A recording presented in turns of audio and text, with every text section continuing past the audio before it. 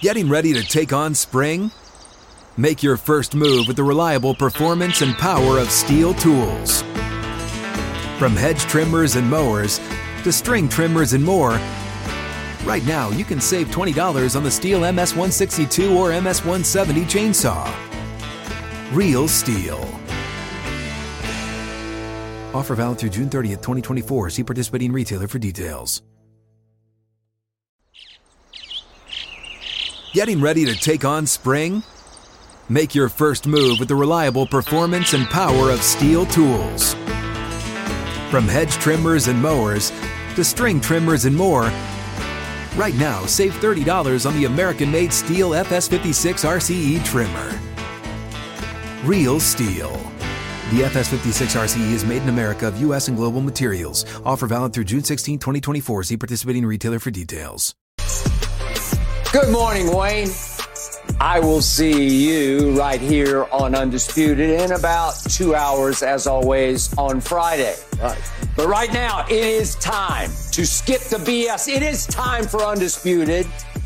It is time for me and Michael Irvin and Keyshawn Johnson to talk Raheem Morris and Bill Belichick. Whoa, wait a second. The Atlanta Falcons? They hired Raheem Morris over Bill Belichick after he interviewed twice with the Falcons. Good for the Falcons. Wise move. But hold on.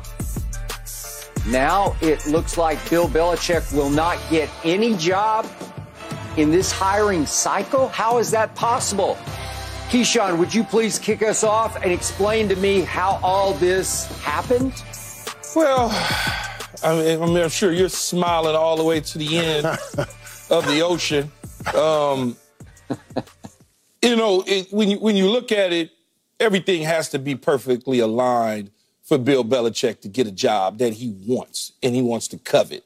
It's not, and I keep saying this, Skip, coaches that are in his position, the Harbaughs, the Pete Carrolls, the Bill Belichicks, the guys that have done it for many years and know what they're doing, they need everything to be perfectly aligned. If Raheem Morris deserves this opportunity as a third-time head coach, once full-time head coach with the Tampa Bay Buccaneers once upon a time, and then 11 games in an interim situation with the Atlanta Falcons. When the Atlanta Falcons made this decision wasn't made overnight. This decision was taking process for quite some time. They just had to figure out if they actually wanted to do the Raheem Morris situation, because Coach Belichick, according to reports, everything had to be aligned structurally. He wanted certain things in place that apparently Arthur Blank, Rich McKay made a decision that they were not. So he decided, I'm assuming, to turn it down.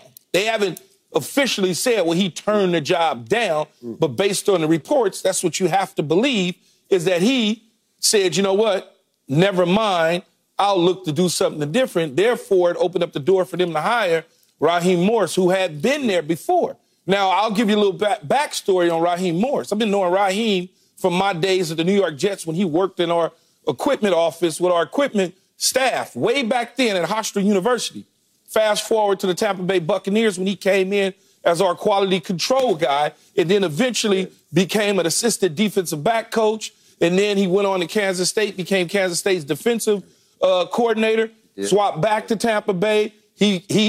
At Tampa Bay, he was the defensive coordinator for all of about a day. And then they abruptly fired Coach Gruden and made him the head coach. And then he went on to have some success as a receiver coach in Atlanta. In Washington, he coached the receivers and DB. So he has some coaching pedigree to him. He falls under the Dungy and Mike Tomlin tree.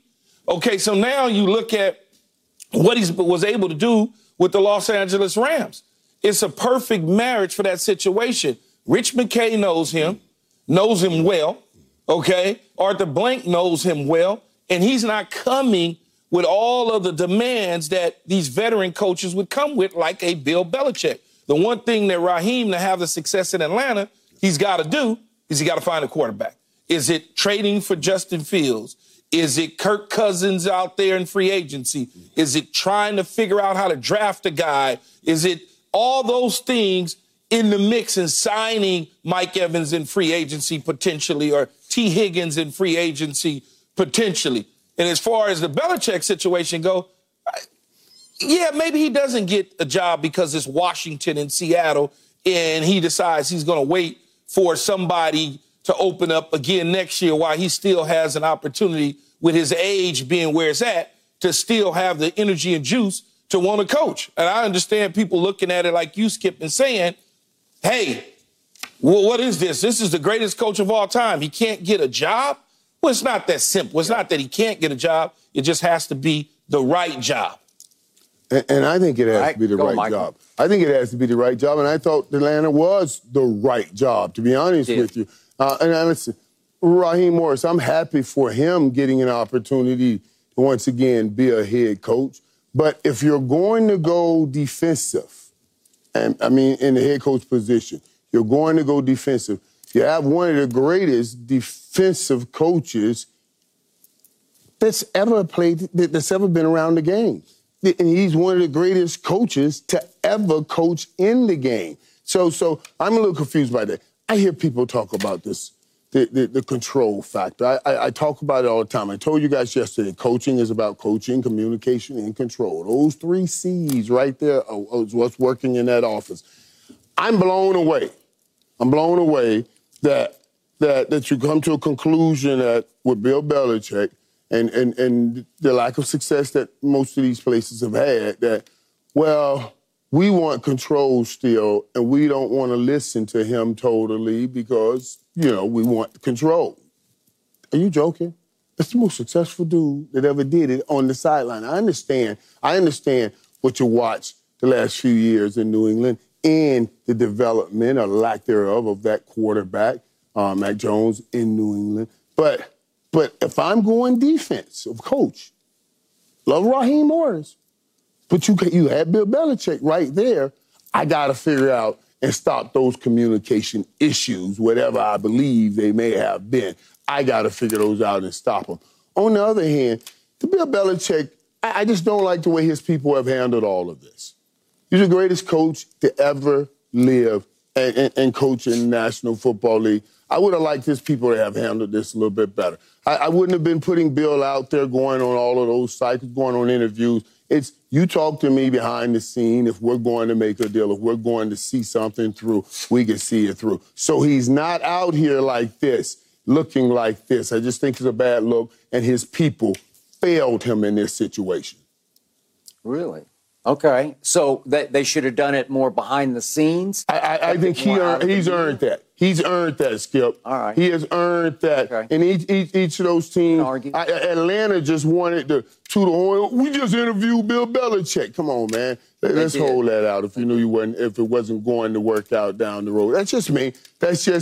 I mean, I understand. I understand that we're passing that bill and the communication issue and what we have on offense and the issues they've had on offense. But I just thought that his people could have handled it. I don't know that they didn't think that they would get a deal done with Bill. I think Bill just made a decision based on his communication from what we are gathering that it wasn't going to work. So it sounds like to me, just based on that the job was his. There was more Bill than it was more Bills than it was the Atlanta Falcons. Whatever that is, I don't know. For all we know, it could have been, I want 5 years. They said, no, I'm giving you 3. It could have been, we want you to have some of these assistants or our payroll. And he's like, no, I want to bring in my own. We don't know what that is. I'm with you. I'm still saying the Bills people, we could have handled it. I understand. We could have handled this better. I understand.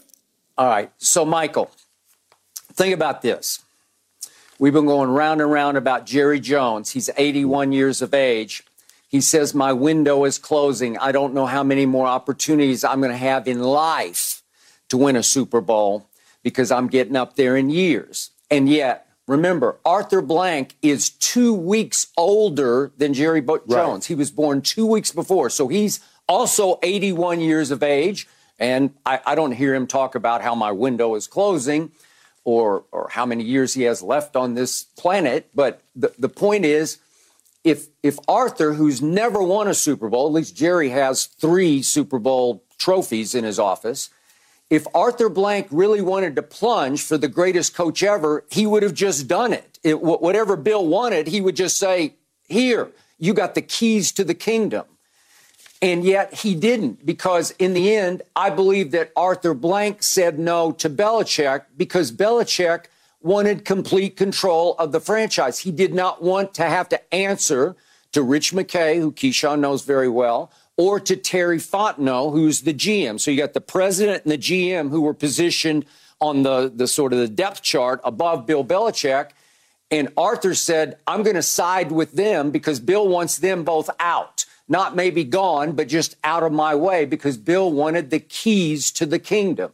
And Arthur Blank said no, because I believe Arthur Blank believes that Bill had not earned the right to have the total keys to the kingdom over the 4 years he had after Tom Brady in New England. He had 4 years to prove he was the reason they won all those championships. He had 4 years to show the NFL world, I can do this by myself. I don't need that quarterback. I can take another quarterback. And he handpicked Mac Jones. He traded up to get Mac Jones. And obviously, it was a disaster. And obviously, Bill went 29-38 in 4 years in New England after he convinced Robert Kraft Tom Brady cannot play anymore. Biggest mistake Bill ever made, can't play anymore because Tom, obviously, in the pandemic year of 2020, went straight down to Tampa Bay and won a Super Bowl. So Tom showed you to me that he was the reason. I always give him 75% of the credit over Bill. You guys believe it was mostly Bill.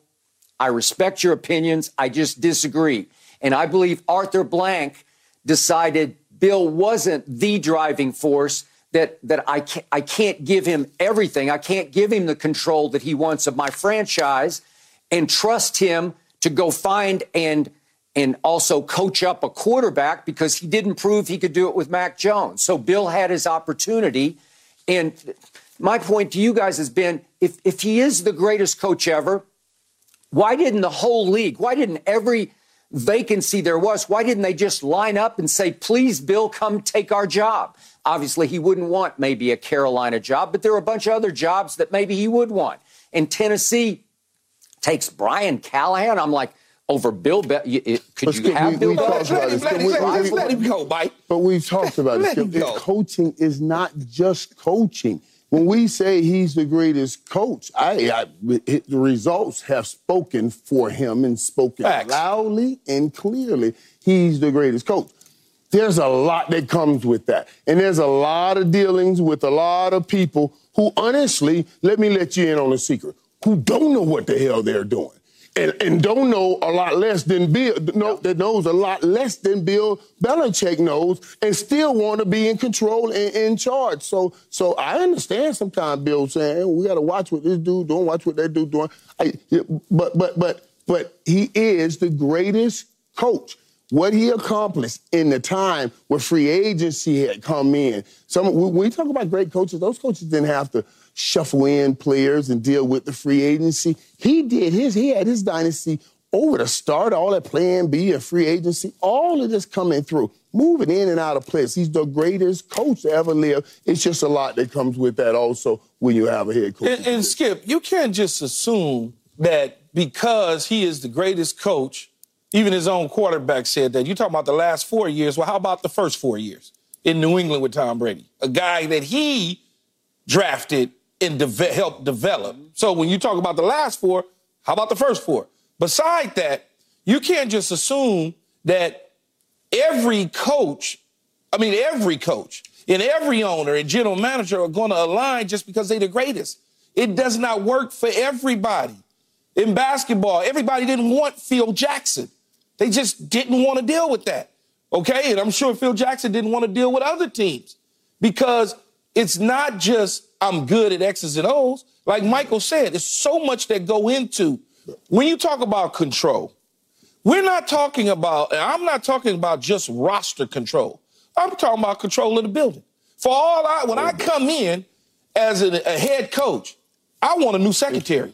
I don't want your secretary. I want the person that's been with me for 25 years that I can trust at every stop. That's not sneaking back and reporting to you. Sneaking back and reporting. Right. Exactly. This is the kind of espionage stuff that goes on in a building you got to know about. I'm taking a job. I'm firing the security guard at the door. period. Because I want my own security. I understand he's been here 35 years. I'm coming in. I want my own strength coach. I want my own nutritionist.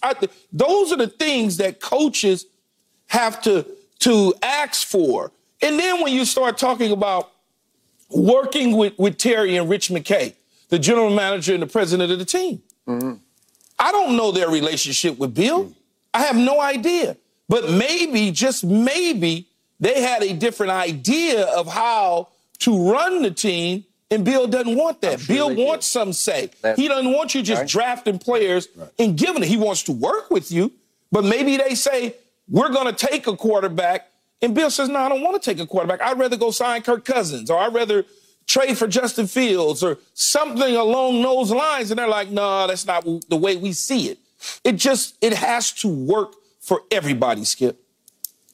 Okay, so do you think Arthur Blank just made a huge mistake not giving everything up to Bill and saying, whatever you want, I'll give it to you. Please come and save me. No, I don't think he made a mistake. What Rich McKay and Terry did was make a decision on somebody that they know, that they have a relationship with. Raheem Morris has a relationship with that building. Okay, he coached there. Yes. He coached there as assistant head coach from 2015 to 2019 and pass game coordinator. Offensive side of the ball, by the way. 2016 to 19 receivers. Defensive coordinator 2020 and interim coach. There's a relationship there. Right. There's a relationship there. Okay. And Keyshawn, allow me to say, and I've said this many times before you guys join me on the show, it has been a long-running crime that Raheem Morris didn't get a shot before this shot. It's been 13 years since he was an official head coach, not just an interim, in Tampa Bay. Keyshawn, you remember this well. In his second year coaching the Bucs with Josh Freeman at quarterback, they went 10-6. Yes. 10-6. And then he had some issues. I don't want to get into the gory details with Josh, off the field issues. And it crumbled the last couple of years. But he showed you what he could do when everything the planets were aligned. And he handpicked Josh because he had coached him at Kansas State. He knew him. And it went way up, and then it started to teeter. But he showed you what he could do when everything was correct. He can coach at the highest level. I think it's a great move for Atlanta to give him a second shot, and it was beautiful because of the point you're making, Keyshawn.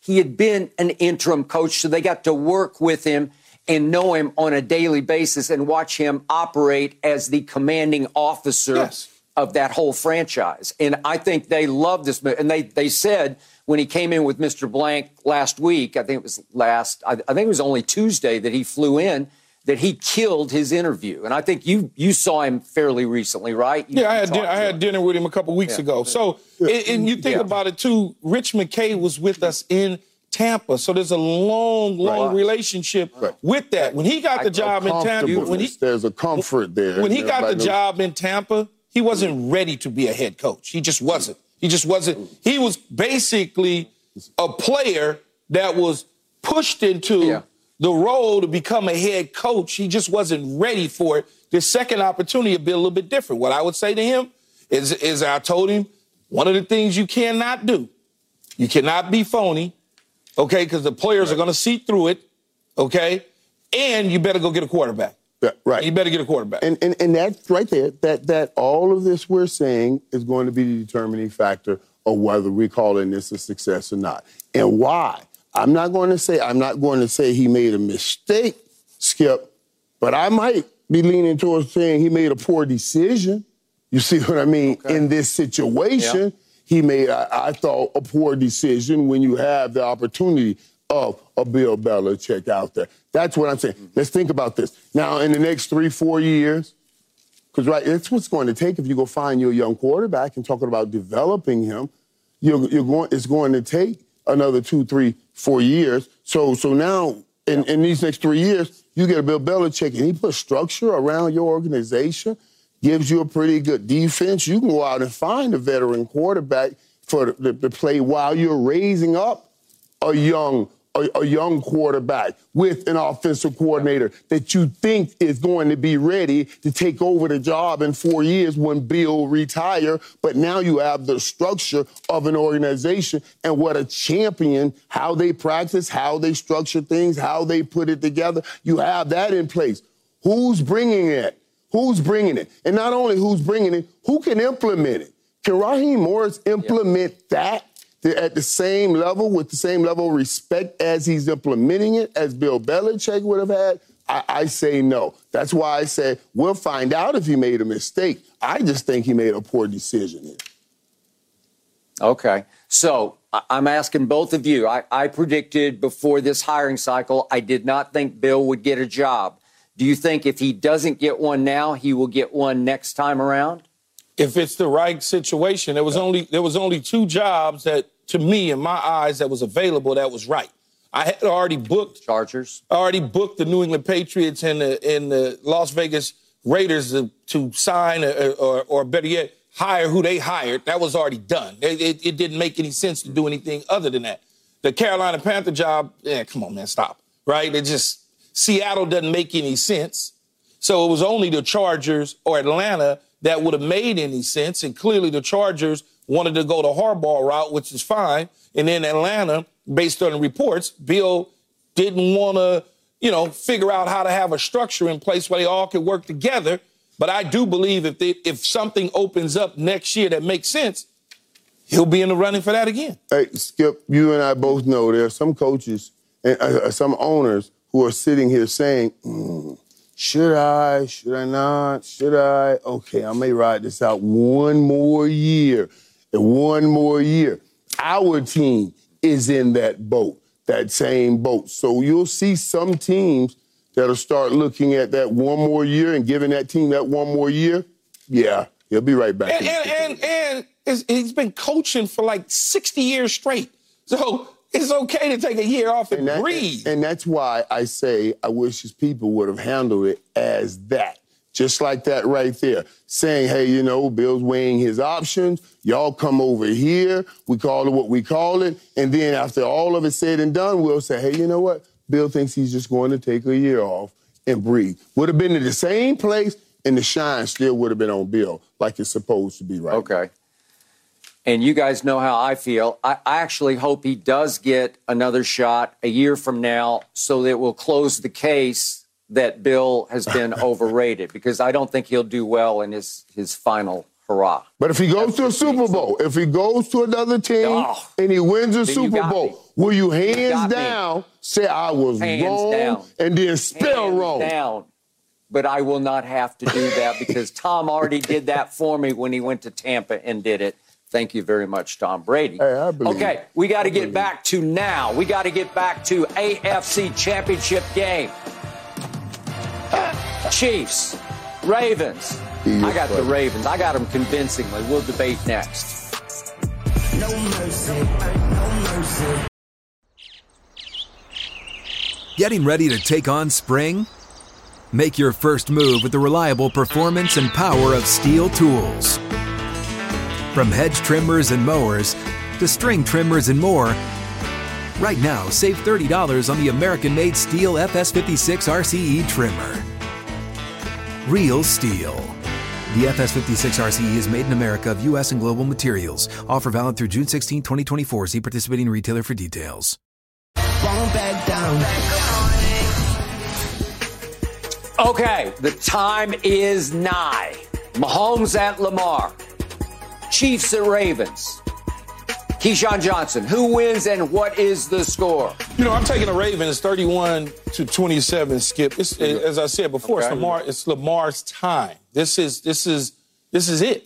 I mean, he's got to take it to the next level. And I'm sure he is willing and ready and able to do that. And it's going to be a tough out because it's Patrick Mahomes. But defensively, he's got a solid and sound defense. He's got weapons on the perimeter now. They still can run the football. And then when you look, is Mark Andrews going to be available? Is he coming back to help some things out? And he knows that there are people out there that are waiting to push sin and say, oh, he's 2-4 in the postseason now. he can't get over the hump. So you move the goalposts in these situations, right? It starts with, can he win the division? Can he win a playoff game? Can he advance into the divisional round? Oh, then they move it a little bit more and say, well, he's never been in an AFC championship game. So that goalpost keeps moving and moving and moving. And then if he wins, it's like, can he win the Super Bowl? And then if he loses, that thing says, well, he's 2-4 now. Poor Lamar. He can't get over the hump. And he knows all of that pressure. The best thing for him, though, is he's playing at home. He's got the crowd behind him. He can be a little more relaxed, attention to detail, and an understanding of what Kansas City is actually going to try to do to him when they're on defense. The crowd noise is down. He's not at Arrowhead, so he doesn't have to worry about that. He's going to have a real, true home field advantage in this particular football game. But I got the Ravens. I got the Ravens also winning this game, and I got a 34-28 score. Now, I'm trying to, as I look through this thing, see how this plays out in the end, you know, with the Patrick Mahomes making that last drive. And I was listening to the defensive coordinator, McDonald, talk about his simulated pressure, how he puts simulated pressure on quarterbacks and how that has worked so well for his team. But he's never gone up against a guy like 15. You know, 15 don't buy into the simulated pressure when you're sending 4, but we don't know which 4 is coming because you're dropping one of the defensive linemen to drop back into a zone coverage. Now it's up to the quarterback to find the right receiver in the offensive line to make sure they're in the right blocking protection. 15 will always find the right receiver, and he knows exactly how to buy more time. So the Baltimore Ravens defense have to be careful when they're trying to apply all of this simulated pressure. You got to get to Patrick Mahomes. The Las Vegas Raiders showed us. They showed us how to beat him. They got to Patrick Mahomes. Max Crosby got to Patrick Mahomes, and they won that game. And that's what the Baltimore Ravens will have to do. Patrick Mahomes is not going anywhere easily. They're going to have to take this game because this is everything. His legacy needs it, so he can say, yeah, I won a game. I won a Super Bowl away from Arrowhead Stadium. And my God, Lamar Jackson needs it way more than anything. And he needed to go through Patrick Mahomes to get it. If Josh Allen had come into Baltimore and they go to the Super Bowl, we still would be sitting here saying, yeah, you got a Super Bowl, but you didn't beat Patrick Mahomes. This is his time. Good point. No, all good points. So, Michael, you're going 34-28, right? Yes, Baltimore. Okay. So this is interesting to me because I, early in the week, had the score in your ballpark. I had it 30-20. And then I started thinking, Michael, wait a minute. All we talk about is Mahomes versus Lamar, Lamar versus Mahomes. We have the top 2 scoring defenses on the same football field for the AFC Championship game. We have the number 1 scoring defense, fewest points allowed, the Baltimore Ravens. Second fewest points allowed, the Kansas City Chiefs. And I'm thinking, wow, aren't we kind of overlooking, aren't we overshadowing how really great the Baltimore defense has been and how underrated great that Spags' defense has been, because it's just been coming and coming and coming, and here it is. And because of that, and because I looked at the forecast, and it looks like on Sunday afternoon, it's a 3 o'clock Eastern time kickoff, it looks like it's going to rain. The temperature's not going to be bad because it's going to be up in the high 40s, but it's like 90% chance of rain. So I don't know for sure, but it feels like, looks like, smells like it's going to rain. So we're going to have some wet ball factor, and it feels like it's going to keep the score lower for me. So I'm going to go down. I'm going to drop my score down to like 24-14 Baltimore. Now, to both your points about who's the better team, well, what I love the most about Baltimore, I can encapsulate in one stat for both of you. Baltimore went 6-0 during the regular season against teams that were 3 or more games above 500. And in those 6 wins, they won by an average of 26 points against all the good teams that they played. And just quickly, they beat Houston twice, obviously, in the first game, in the first playoff game. It was 25-9 and 34-10. Then they beat Cleveland 28-3. Then they beat Detroit. Remember that game at Baltimore? It was 38-6. And then they beat the 49ers, as we well know, on Christmas night at 49ers, 33-19. It wasn't even that close. And then don't forget, the Dolphins were flying high and ran into the Ravens, and it was 56-19. So to me, they've shown you routinely that they will rise up to the level of competition. They don't play, down to the level. They rise up. They don't get exposed. They actually show you even more dominance against the better teams. No, get on out of here. What's that? Man. They're not the Dallas Cowboys. Yeah. They do not get exposed. Well, but listen, okay. I go back. You got me. Bingo. Right. I go back to last year, man, when I watched Patrick Mahomes, and I think he was playing the 49ers. That year he played the 49ers. Yeah. Dude. In San Francisco. And that was that's the Patrick Mahomes that Baltimore is about to see. I mean, he tore up that number one defense then. That was the top defense then. And he played quite a game. I mean, he did everything. It was one of those Iron Man games. And I'm expecting that kind of game. Skip, I know you talked about number one, number two scoring defense. Yeah. But we also have these two different type of quarterbacks. And Lamar's trying to climb up in that elite echelon of a quarterback. He is.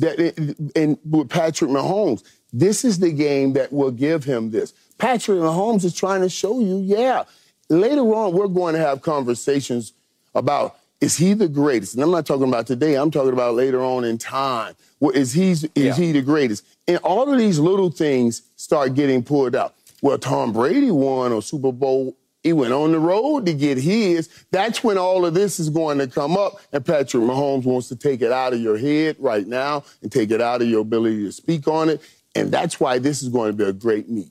These two quarterbacks see their legacies at stake, and they will give everything. I can't wait to watch it. No defense is going to be able to stop these two quarterbacks. None. Well, you got a point there, Michael, about the Kansas City Chiefs defense being able to stop or slow down Lamar Jackson. This is a duplicate of a week ago in Josh Allen and the Buffalo Bills. They do very similar things, both with their legs and the delivery of the football. Josh Allen played well against Kansas City, well enough to win that football game. He missed a throw when he probably should have hit Diggs underneath on the shallow cross instead of trying to step into the throw on the post. He missed that throw. Yeah. But for the most part, throughout that game, he played solid, sound football enough for them to win. This is Lamar Jackson is a duplicate of what they just saw. Okay, maybe a little more dynamic in terms of running because he's not as powerful of a runner as Josh Allen, but it's the same thing. It's the RPO game. It's the design runs with the quarterback. It's delivering the football in sync, in rhythm. So Kansas City saw what they saw against Josh Allen, and I can imagine that we're going to see that and more against Kansas City because of Lamar Jackson.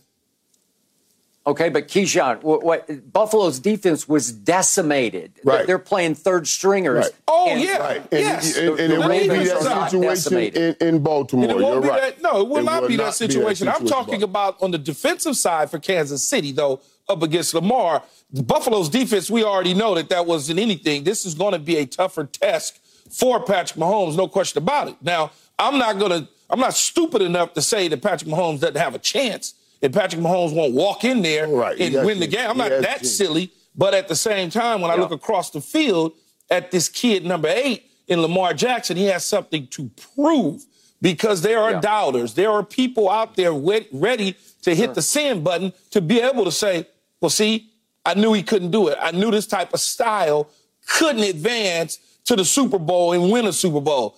Right. That's all going to change on Sunday evening. Yeah. And you know, when I look at it, you know, Lamar, we were talking about this earlier, Lamar's this year threw 3,678 yards. That's the most he's ever thrown for. You look at Patrick Mahomes' MVP years, throws for 5,000 yards regularly because we see Patrick Mahomes as a passer that can buy time moving around. But until this year, we saw Lamar Jackson as a runner that's trying to learn how to pass. He doesn't want that. He wants to be an official quarterback that can run. And that's what he started showing this year. And that's why this journey, this time, he may never throw for 5,000 yards. That's what Key and I was talking about. But 3,600 and rushing for another 1,000, that's how you get his accumulation thereof. I'll take that. I'll take that all day long. Yeah. I'll take it all day long. And you'll take it. But trust me, Lamar wants to be known as a 4,000 or 5,000 yard passer. You know what I mean? That's what he's always talked about. And he spoke out of the abundance of his heart. They said, the Bible says, the mouth to speak. When he first came in the league, he said, they think I'm a running back. Just call me a running back. That was his pain speaking. This is his promise showing up right here. Pay that man. Pass the plate. Okay. Well, so, before the season started, I said that, what's that? No, keep messing with me. I'm just saying the man. I just told him to pass the plate, man. At the beginning of this man's career, when a man comes out talking about, everybody just calls me a running back. They asked me to go to running back, asked me to go to receiver. You know he's carried that pain with him to this point.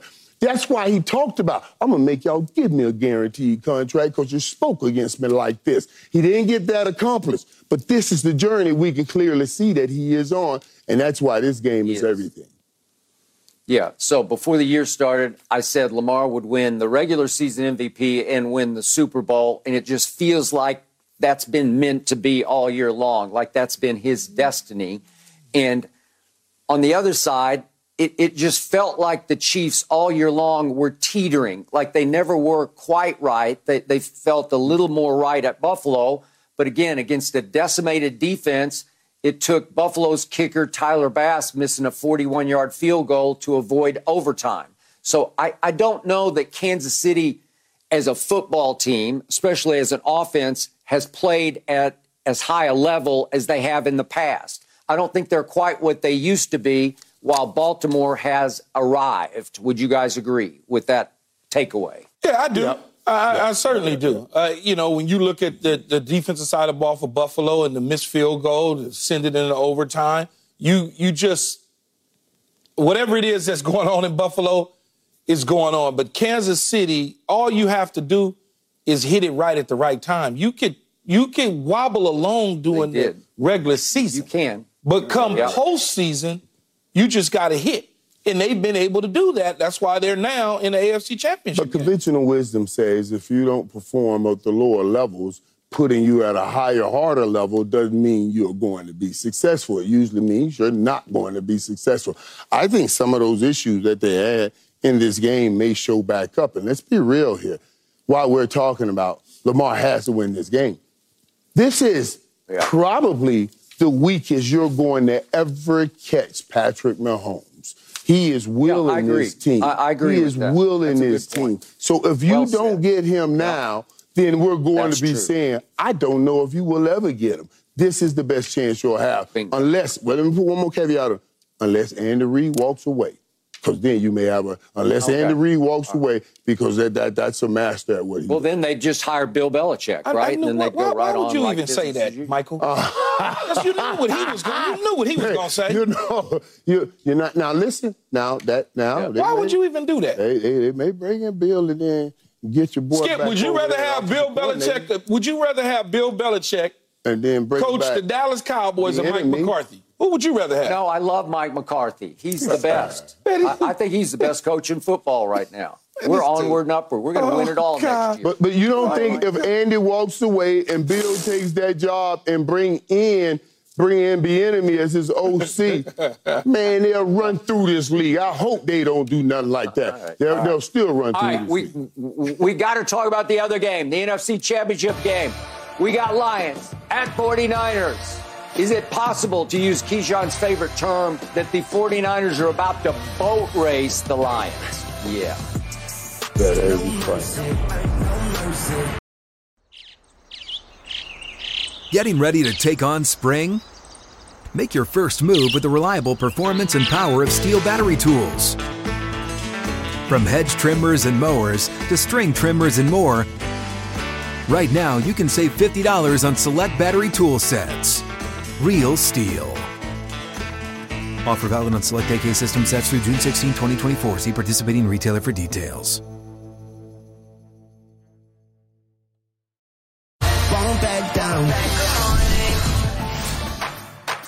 NFC Championship game, Lions at Niners, 6:30 Eastern, Sunday on Fox. Michael Irvin, I'm going to go with you first here. Who you got and what's the score? And I heard you guys talking about this game, and everybody's talking about like this game is going to be a blowout. I do not concur with that conclusion. I do not subscribe to that at all. I have this game because I told you guys if any team in the National Football League that can match the physicalness, that will get in and try to fight physical with physical, is the Detroit Lions right here for the San Francisco 49ers. I'll give you the score. I got this at a 28-24 game.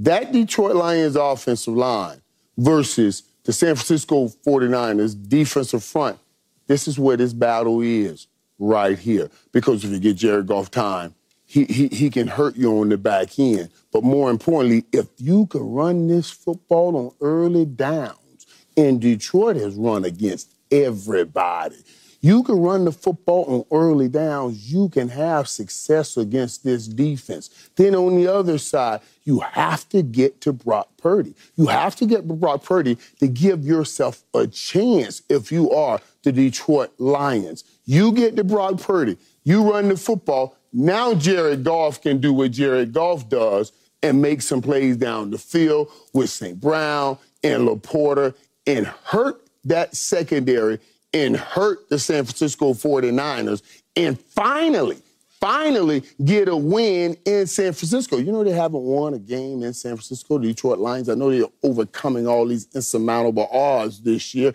since 1976. There's the 49ers 13-0 against the Detroit Lions at home. They've broken all of these other things that have gone on, 30 years against this, 30 years against that. Let's see if they can get this one right here and get their first win since 1976 in San Francisco. I don't believe so. 28-24, I got the 49ers going to the Super Bowl. Michael, you made a strong case for Detroit, but you don't have the courage to go ahead and not in the end. Not in the end. But I made that case because so we can have a so as we get into conversations about it, you guys are saying like this has got to be about to be a blowout. I'm making a case not for Detroit, but against those words I heard right then, thinking this is going to be a blowout. That's not about to happen. Well, I certainly don't believe it's a blowout. In fact, I believe that the Detroit Lions will go into San Francisco and turn Shanahan into Andy Reid of the Philadelphia Eagles. 3 straight NFC Championship games, 2021, 22, 23, and home. That's the way I look at it. And I think Dan Campbell in this team, physicality is important. Second, keep it is second and medium short, third and short. If you can continue to get on first down, you can get me 4 yards. Now you got me at 2nd and 6, you can get me 3 to 4. Now you put me at 3rd and short. I'm taking away what San Francisco wants to do on the defensive side of the ball, which is pin their ears back and go get the quarterback with Chase Young at one side and Nick Bosa at the other. When you start to see that take shape, you now got to combat that with the running game like Michael's talking about to slow things down. And if you get ahead, which, again, this question still comes up for me, double-digit deficit. Can you come back from double-digit? Not 4 points, not against Green Bay, but when you down by 11 or you down by 10 or 14, can you all of a sudden come from behind in these situations to win the football game? And San Francisco is yet to show me that in double digits. Not like Richard was talking about, well, we came from, that's 4 points. I'm talking double digit. Yeah, but even if they get behind here in Detroit, Detroit will say, oh, on any lead, we just going to run this ball now. Yes, absolutely, 100%. The Packers came off of that, and you'll give them opportunities, give 49ers opportunities, but Detroit won't come off of it. That's why I believe it's interesting, Skip, because when you look at it with the 49ers and Kyle Shanahan, they've been to the NFC Championship game for the last couple seasons. They're in it again this year. So that pressure to advance beyond the NFC Championship game and get to the Super Bowl so that I'm not Andy Reid of the Philadelphia Eagles going every single year, but can't get over the hump, can't finish the deal, will certainly be in the back of the minds of that head coach. I guarantee you that. That Atlanta Falcons debacle against the New England Patriots is certainly in the back of his mind. That Super Bowl loss to the Kansas City Chiefs is certainly in the back of the mind of the coach. So it'll be interesting to see how Shanahan combats Aaron Glenn on the defensive side, defensive coordinator for the Detroit Lions, and Dan Campbell, the head coach. How do they combat each other? How do we play this chess match to make sure that our team doesn't get put in this situation? And Jared Goff, if he wins and advances his team, he'd be the 5th starting quarterback to lead 2 teams to a Super Bowl. And I'm sure he knows that as well. So the score, 29-23, I'm taking the Lions. Boy, that's something. I thought I heard you say that. Yes, 29-23. Oh, you're taking the Lions. You did take the Lions. Yes. Oh, I'm sorry. That eluded me for a second. Oh, yeah. 29-23. You hinted at this early in the week, and now you have plunged. I'm impressed. Hey, it's easy. It's easy to take the 49ers. It's harder to take the Lions if you don't believe in what they're doing, and I believe in what they're doing. I watched Baltimore go into San Francisco. I watched Green Bay have them. Oh, they had them so scared and spooked to the end. I watched Cleveland beat them on the road. I've seen San Francisco be vulnerable. I've seen it. So I can't just be the guy that, because everybody picks them because they just think that they're just so magical. Well, it's like matchups sometimes are important. And that front on both sides for them is stout. But Pulu's serious. They're serious. Okay. All right. It is my turn, and you can both call me as crazy as you want to call me crazy, but this is a 7-point spread. San Francisco by 7. I don't think it is nearly enough. I'm going to use Keyshawn's favorite term, boat race, here, because I don't know exactly why we call it a boat race, because it could be a close boat race, but I know what it means. It means that one team's just going to wipe out the other team. I believe the 49ers, apologies to Michael Irvin, will wipe out the Detroit Lions. I believe that Cinderella's going to go pumpkin at San Francisco. I think they will get exposed because it's as simple as this. Pro Football Focus grades Detroit's pass defense the 29th in the league, 29th worst in the league. The San Francisco offense is graded number 1 in the league.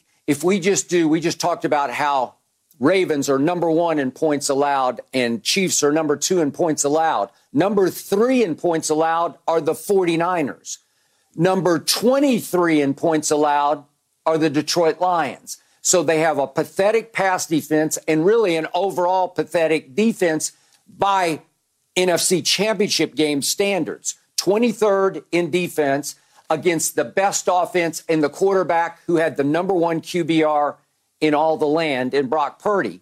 I just think he's going to name the score. I think they will have their way with Detroit's secondary, and they're just going to go up and down the field and take the Detroit running game. And I love Jahmyr Gibbs because he is special. He is electric special.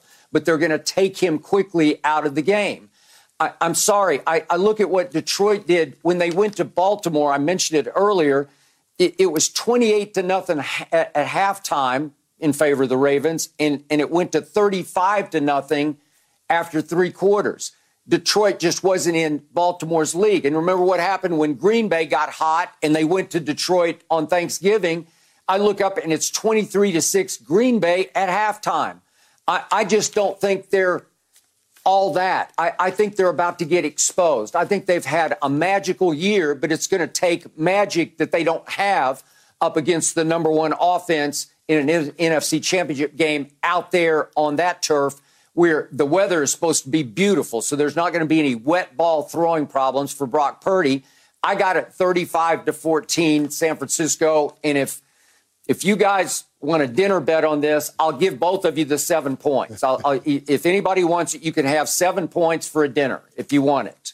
Yeah, I don't think you'll take it. I won't. But I think, listen, when I see this battle and this matchup, you guys are looking at it as Brock Purdy coming through the ball. I think that gives Detroit an opportunity if you say, all right, we're going to show everybody that Brock Purdy last week had a bad game because it was wet and we're going to throw this ball all over the field, you just gave Detroit an opportunity. That's the opportunity they need, because all they need is a few turnovers in this game to pull away, to have an opportunity at winning this game. If they get 2 turnovers from Brock Purdy and they can run the football, they'll walk away with a win here. So they have to be careful throwing that ball all over the field, Skip, because I think that puts it in the way. Not only that, Brock Purdy has not played in an NFC Championship game. Don't tell me last year he played, because he didn't play. He got hurt.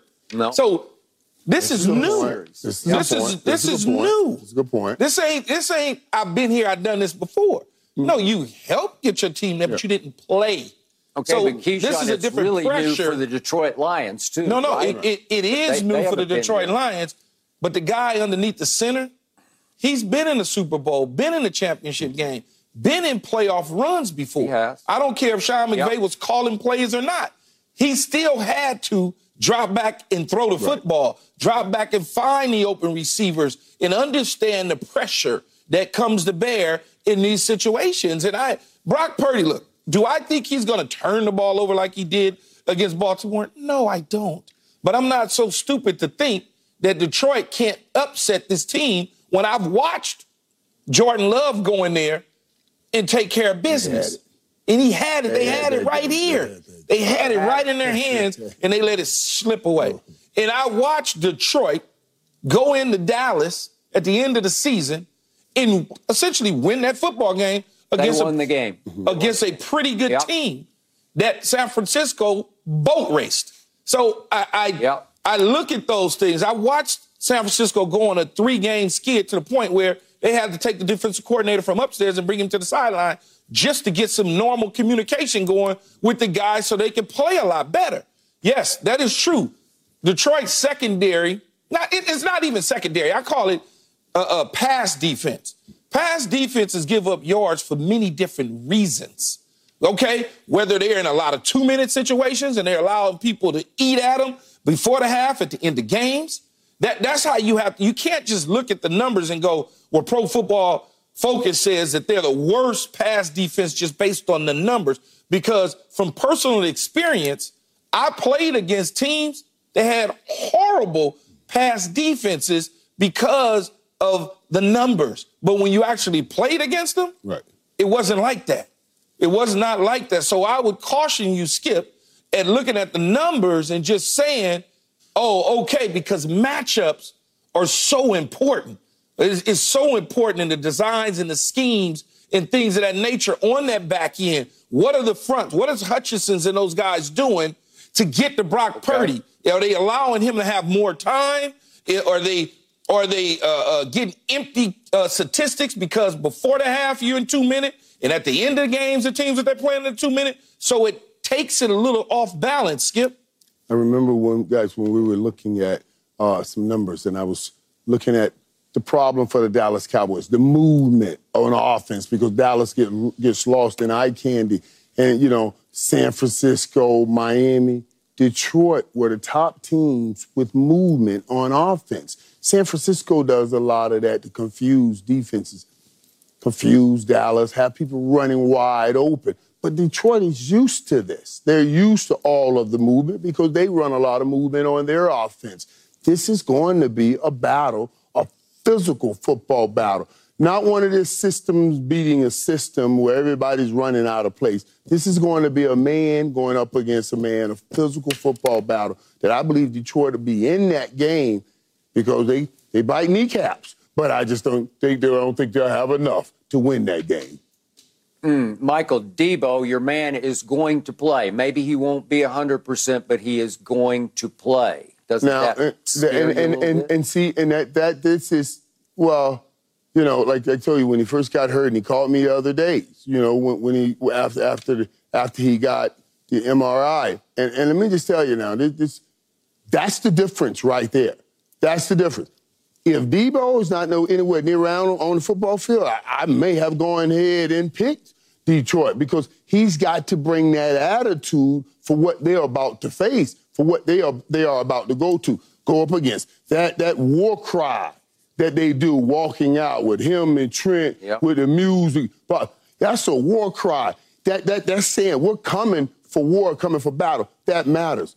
Dallas, they walked out. All I heard was cleats. Man, ain't nobody talking about no Dallas, man. I didn't hear. You just got to figure out how to slide them into the conversation. I'm just telling you, Dallas war been cries over with matter. 2 weeks ago. I'm just telling you, they matter, Skip. Man, they been at home 2 weeks now. War cry matter, and having that fella started will matter. Dallas and they been over need with Debo. for 2 weeks. I'm talking about Debo Samuel. Can I talk you about brought Debo? Dallas in. I'm just saying, I was just making sure so I can show people how nobody important Debo wants to is. hear about the Cowboys right now. Using it as an example. And you keep bringing them up, Keyshawn. That's right. Oh, my goodness.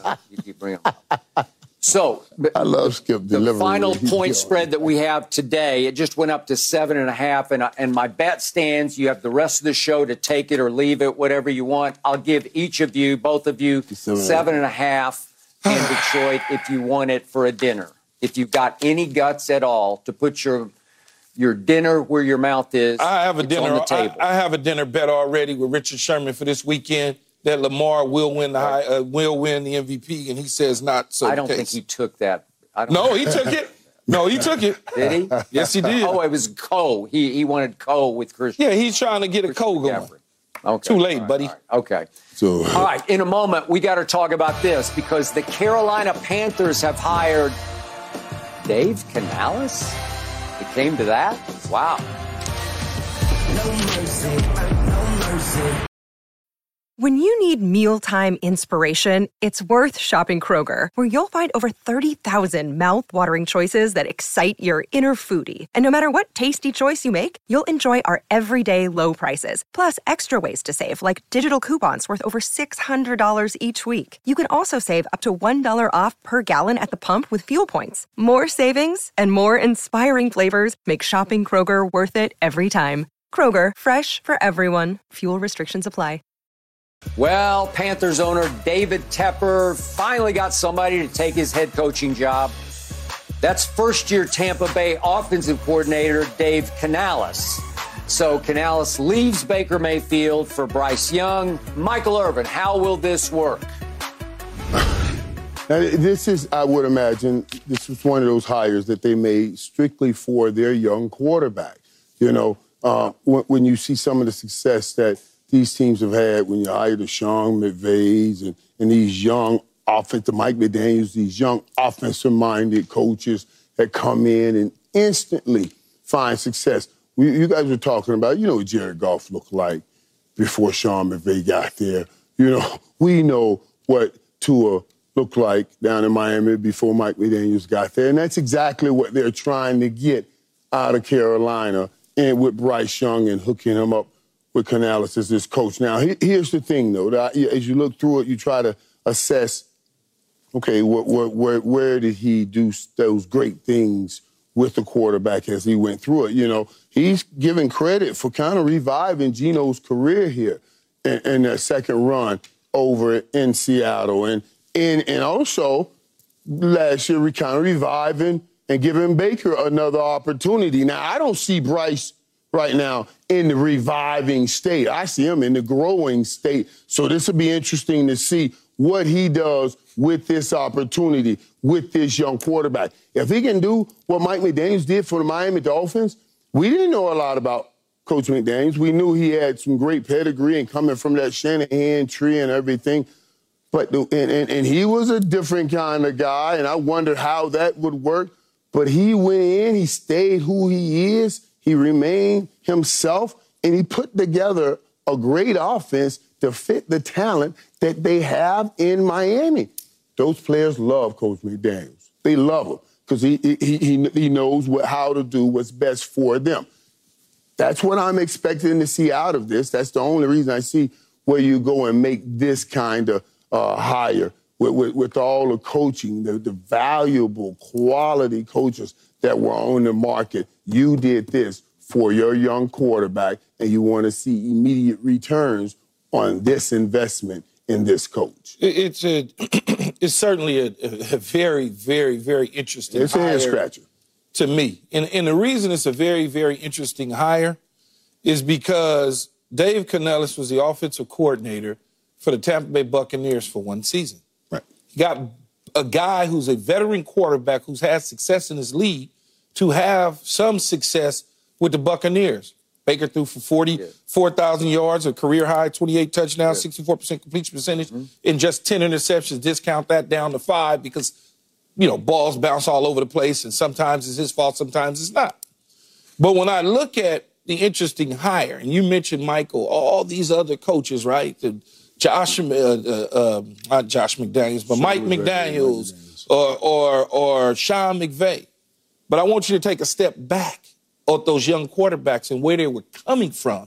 They were coming from Jeff Fisher, a defensive-minded coach. That's what I'm saying. And Flores, a defensive-minded coach. Correct.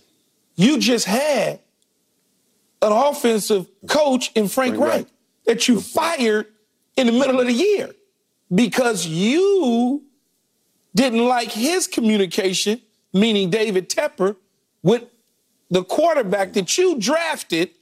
Right. You drafted, not the staff.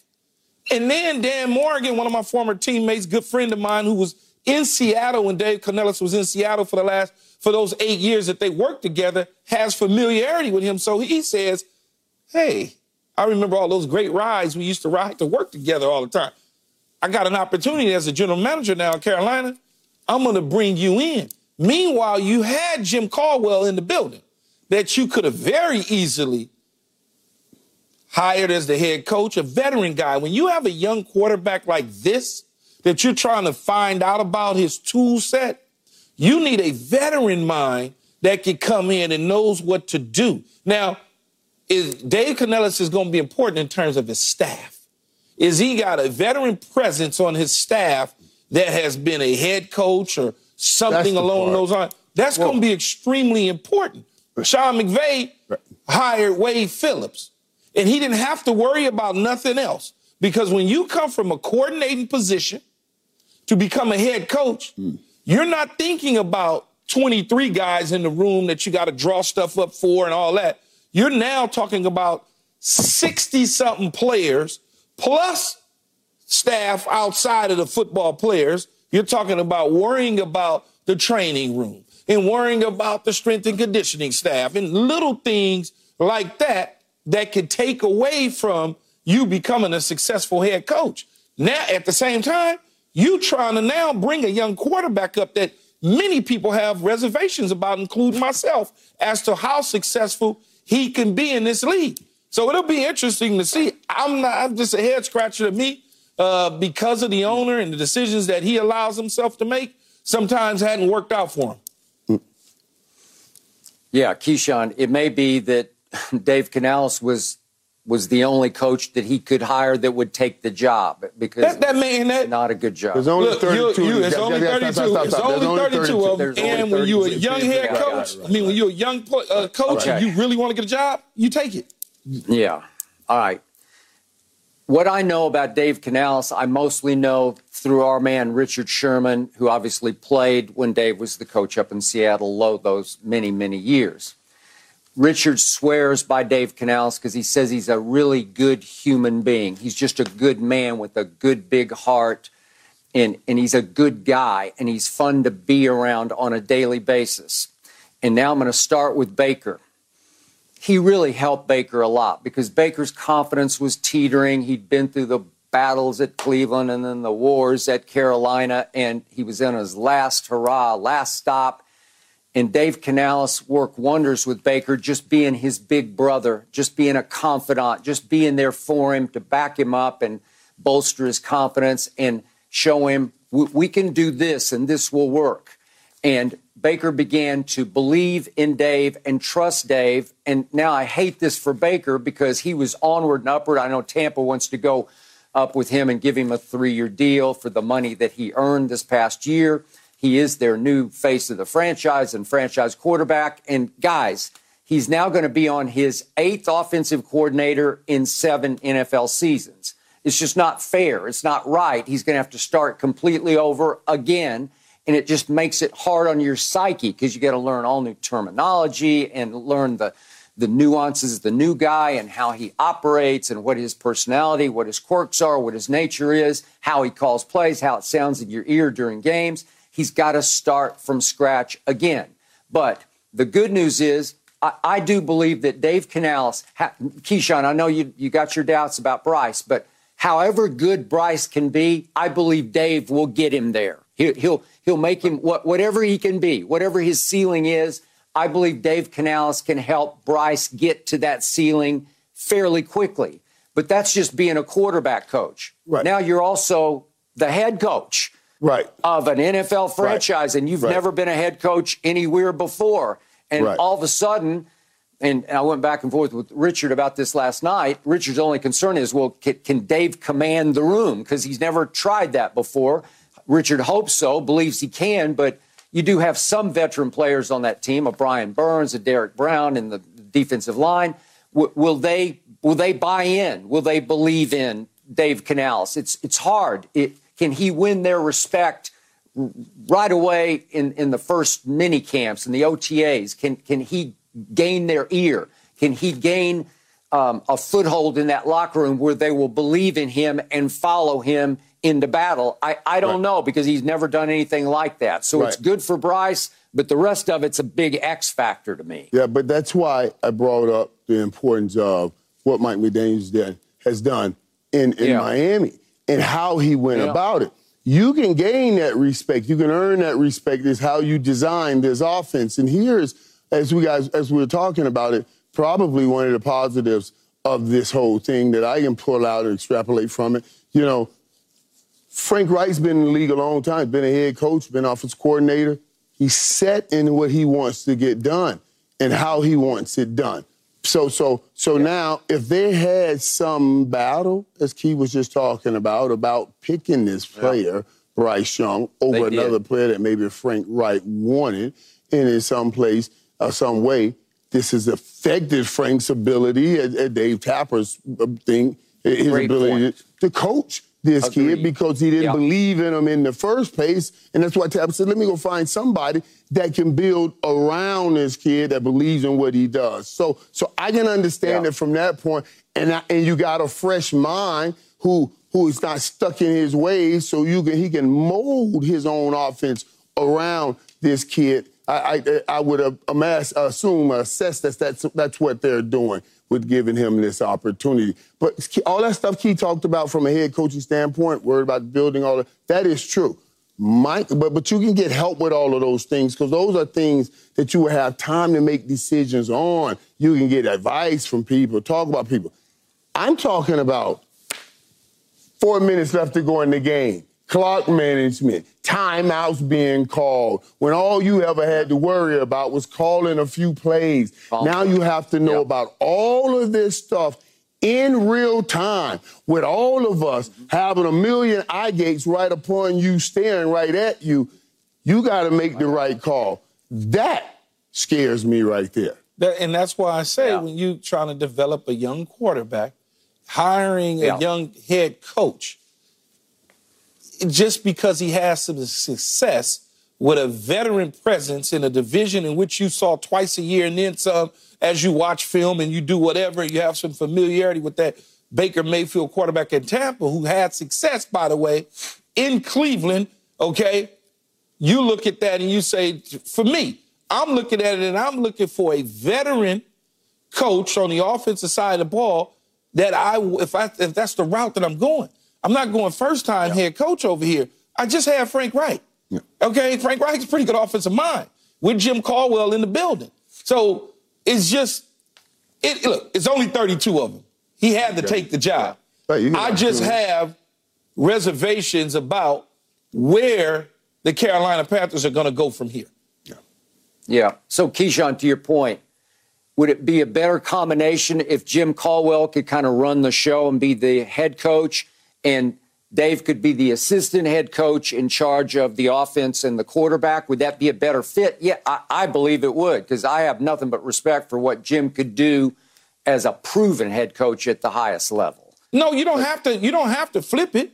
But what you got to do, for instance, with Dave Canales, is have a guy like Jim actively involved in the stuff. Like, in it. Like, you got to have a guy, whether it's Jim Caldwell or somebody else that's out there from an offensive mind standpoint, that could be hands-on in why you navigate your way through being a first-time head coach. Because you talked to Richard last night. And the first thing Richard talked about in the box, and you make sure he has called to his ear. Exactly. We need a timeout right here, Jim. Yeah. We need a timeout right here. Call a timeout. Right. You know, those are the things that Key's talking about. You better believe he's going to need help with this. He does. Help with this. Because now you got to be watching this clock, but also watching this game to see what player do I need to talk about to try to reach down inside and pull something more up out of him. Not to mention, I got to take the time to find out what is this switch. I got to learn learn about my players so I know how to move these players, how to work with these players. It ain't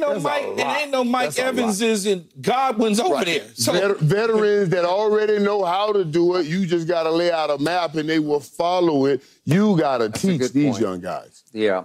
All right. My final thought on this is Frank Reich, when he played quarterback, got coached hard, old school hard, and I think he coached Bryce old school hard. Dave Canales will be a breath of fresh air, at least for Bryce. So Bryce had Nick Saban. Right. That's true too. Well, but not coaching offense. But Nick did everything. Nick did. He doesn't coach the offense, but Nick is. Come on, man. You already know how Nick is. But to Skip's point too, in this league, quarterbacks run everything, and you got to take ownership of that offense.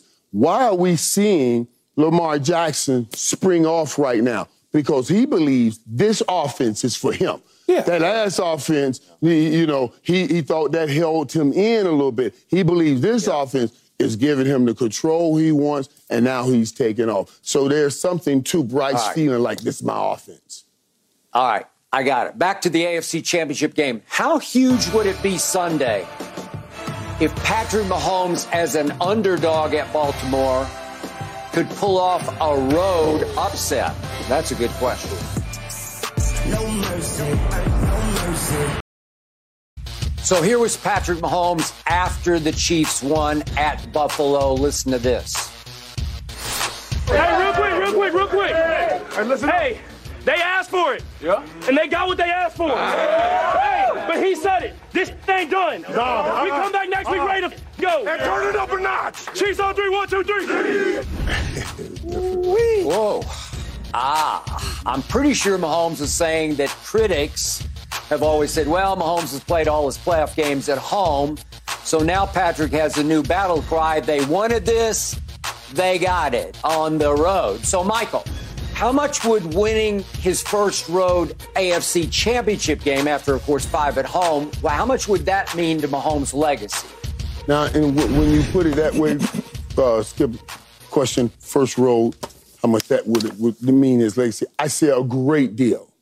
A great deal. Yeah. Now, because I kind of hinted towards this earlier, because ultimately, in the end, when all is said and done and we revisit history and look back on it and start measuring where do you fall amongst the great, and Patrick Mahomes has been open about his chase of that great. He wanted to be one of the greatest to ever do it. That's why he put so much into it. And boy, he's the best in the world at it, bar none right now. So when we ask how much it means, I think it means a great deal. Now, if we ask what does it mean to his legacy is established already. His legacy is established. He's 2-time Super Bowl champion, 2-time MVP. You know what I mean? The meteoric rise in this league, we were talking about him as possibly the one that will catch Tom Brady if anybody has a chance at ever catching Tom Brady. But having this road win is going to count when we start having those conversations at the end of his career about where does he stack up. If all of them have come through Arrowhead, we're going to take points away from that. So you have to have this game and go through this way, go on the road and win a Super Bowl to get that out of those arguments. Of course, it's not taken away from who he is. He's still a great quarterback if he doesn't do it. But you what you love, what I love, what everybody loves about these kinds of athletes, like the Patrick Mahomes and the Tom Brady's, is if you look at them wrong, they take that as gold. That's juice. You looked at me wrong, and they go and play great games. That's why I'm expecting him to play a great game, because it's a great challenge, and that's what brings the best out of him. So what was your initial question there, Skip? How much does it mean to his legacy? How much would winning a road AFC championship game, how much would it mean to his ultimate legacy? I think it means a lot if he wins and goes to the Super Bowl, because that's one step closer to closing that gap on that conversation about Tom Brady, Joe Montana, those type of multiple Super Bowl championship winning quarterbacks. In my mind, as I sit and I think about this.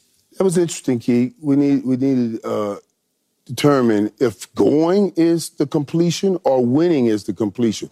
So, because he has to go through everybody to get there on the road. And that's your problem. So that's what I'm asking. And that's your problem. You brought that up, Keith. I thought it was a good point. You and Skip's problem, one step at a time. That's your problem. One step at a time. He's got to get past this one. Right, okay. Then next week, we can talk about the Super Bowl. See, that's the problem with you Cowboys. Y'all just jump ahead. See what I'm saying? Ain't nobody saying nothing about no Cowboys. And so, 4 Super Bowls in his first 6 seasons if he advanced. That's ridiculous. That doesn't make any sense, right? So you add that on to that legacy conversation. If he loses it, he just loses an AFC championship game, because some of those other great quarterbacks have lost AFC championship games in divisional games too. It's like Michael Jordan. He's 6-0 in championships. Right. But what about all the times he lost in the playoffs before he started getting to the championship? So you look at it differently based on that. What I would say, though, from my mind, on the road, number 1 seed Baltimore, number 3 seed KC, going into Baltimore and winning that would be huge. Huge, because it's one step closer. All from what I can think of, Tom Brady had to go on the road and win. Troy Aikman had to go on the road. And not all the time, but at least once. I don't know if Joe went on the road to, I don't ever recall him going on the road to clinch. Maybe he did. Skip, you probably would have a cleaner observation of that, because it was so long ago that you would definitely know. But most quarterbacks have to go on the road at some point to win. And this is his opportunity to go on the road and win. And then you just become one step closer to chasing down Tom Brady and Joe Montana. Okay, so to me, Patrick is in the sweetest spot of his entire playoff career, because if he loses, nobody's going to hold this against him, because they're 3.5-point underdogs. We have all picked the Ravens. People have been picking the Ravens all year. They've been the best team all year. There would be no shame in losing to Lamar and company at Baltimore in the AFC Championship game. But if you look hard at Patrick's legacy, and Keyshawn, the 4 and 6 would be just off the charts. It'd be unheard of, spectacular. I give you that. So right now, as we stand, Patrick Mahomes is 13-3 in the postseason. That's spectacular. When I looked at that last night, 13-3 already in the postseason. But obviously, if you look at it, 10 of those 13 wins came at Arrowhead, because they just kept cakewalking through the AFC West, and then they would sort of cakewalk through that side of the bracket in the playoffs to get to the Super Bowls. And then, of course, of his 13 wins, 2 of them came on neutral sites in the Super Bowl. And then he finally won his first road game, obviously, at Buffalo. I discounted a little bit because Buffalo was just decimated on defense. But he went up there and played very well. I thought Josh played a little better, but Josh came out on the bottom of that one. And the kicker missed a 41-yard field goal, and Patrick won a road playoff game. And we just showed what he said in the locker room after the game. He's got a new road battle cry, because they said you can't win on the road. So to me, he could really, this would be a huge, big bonus game on his legacy if he went and beat Lamar, the MVP of this year, at his place in an AFC championship game, it would be so huge because, remember, he already lost an AFC championship game at home to Brady when Tom obviously converted 3 straight 3rd and 10s in overtime, and he lost one at home to Joe Burrow. So he has those 2 negatives. Well, that would wipe one of those away. That would cancel out at least one of those, if not both of them, because you could look back and say, man, look what he got Lamar at Lamar. That was big time as a road underdog. He just hasn't done this. So I think he's in a can't-lose situation on this one because we're not going to hold it against him if they lose this game. Well, we won't hold it against him, but we will bring it up in the conversations later on when we're trying to talk about, is he the greatest? And I mean, let me give him some credit for what he did right there, though, in that locker room, because he made sure everybody was a part of his fight. He said they asked for this. They asked for it. We're asking for you to win on the road, but he said they don't believe in none of us. He don't believe in any of us. So I just love the leadership there and how he dragged those guys in. You know what I mean? That was smart. That was brilliant. So it's not that they're doubting me. They're doubting us, is what he's saying to them. And show up with me on Sunday, and I think they will show up. I just don't think they have quite enough. But, Skip, how you going to ding this man because he lost at home to Tom Brady and Joe Burrow, who was having an amazing year, but you just want to ding him? You just want to ding him. At their home, at Tampa's home. Lost at home. And then you talk about neutral sites. Well, I thought all Super Bowls was on neutral sites. Except for one. Tom Brady lost on neutral. Tom Brady lost on neutral sites and won on neutral sites. So I caught the little slick slide backhand compliment that you kind of gave Patrick Mahomes, but I wasn't going to just let it fly over my head. Okay, well, did I make that up? Did I exaggerate? Tom Brady went to Patrick Mahomes and beat him in an AFC championship game. Yes. That's pretty great. He did, but how you going to ding Patrick Mahomes for that? You gave him a ding for that. Head-to-head with the GOAT. Head-to-head, you had a shot at Arrowhead. Right. Yes, he lost to him in the playoffs and then lost to him in Tampa in the Super Bowl. That's why he can't have these other scars on his record when he started ultimately doing the tail of the tape. Because when we're doing the tail of the tape, because Tom's going to have direct competition over him, advantage in the AFC Championship game and in the Super Bowl. If you want it to be that way, if you want to look at it and say, well, he beat him head-to-head, because I could also say, well, he didn't have his offensive line intact, and Tom rolled the back on the defense. I could do that too, if you want to water it down. What do you mean? Patrick Come on. Stunk in that Super Bowl. Well, he stunk. Patrick couldn't get out of his own way. Every time he looked up, he was being rushed. No. The offensive line. Patrick did all he could in that Super Bowl. Exactly. He did all he could. They just couldn't hold up. And it's so funny because of course we were doing the game, and I was the only one that picked the Tampa Bay Buccaneers in that game, and I couldn't understand it. I said, you guys what's wrong? You guys think Tampa's going to come in here and let this team beat them at home? That's like another grown man walking in your house, sitting at your table, eating your food while he's holding your wife's hand. No way you can ever eat at that table again. You can't even walk back in that house. No way they can lose that football game. And that's exactly what Tampa did. But wait. But Patrick Mahomes gave all he had in that game. They just couldn't win it. And Skip, look. When Tom Brady was in his 15th year, whatever it was, 16th year, when he was beating Patrick Mahomes, he only had a few years left. When he was going up against Peyton Manning and that was going back and forward and he was owning Phillip Rivers and stuff, he was in the middle of prime of his career. Patrick Mahomes was at the beginning of his career. Tom Brady was at the end of his career. So when you add up the numbers, as Michael keeps saying, we'll have these conversations later on down the line. Yeah. Patrick Mahomes has every single opportunity to close the gap on all of those 6-7 Super Bowls. He has that opportunity. So it ain't over. He only got to see Tom for a short period of time. Okay, and Keyshawn, I throw this one last fact back at you. Do you know how many makeshift offensive lines Tom won Super Bowls with? Right. So I don't want to hear Patrick. All right. I ain't going. I'm not. But back to what we talking about, Skip. Why Tom can do that? You call them makeshift offensive lines, but I don't call Damon Woody makeshift as an offensive line. I just don't. Because Tom played pre-snap, he's able to use that less offensive line and still be effective. But like we talked about, Patrick Mahomes plays pre-snap, so post-snap. So those offensive lines are very important. Okay. All right. Up next, we got to flip the script. We got to talk about Lamar here. AFC Championship game. What if, by chance, he loses this one at home? How much damage would that do to his legacy? That's next. No mercy, no mercy. I've obviously raved about Lamar Jackson all season after picking him to win the MVP and his team to win the Super Bowl.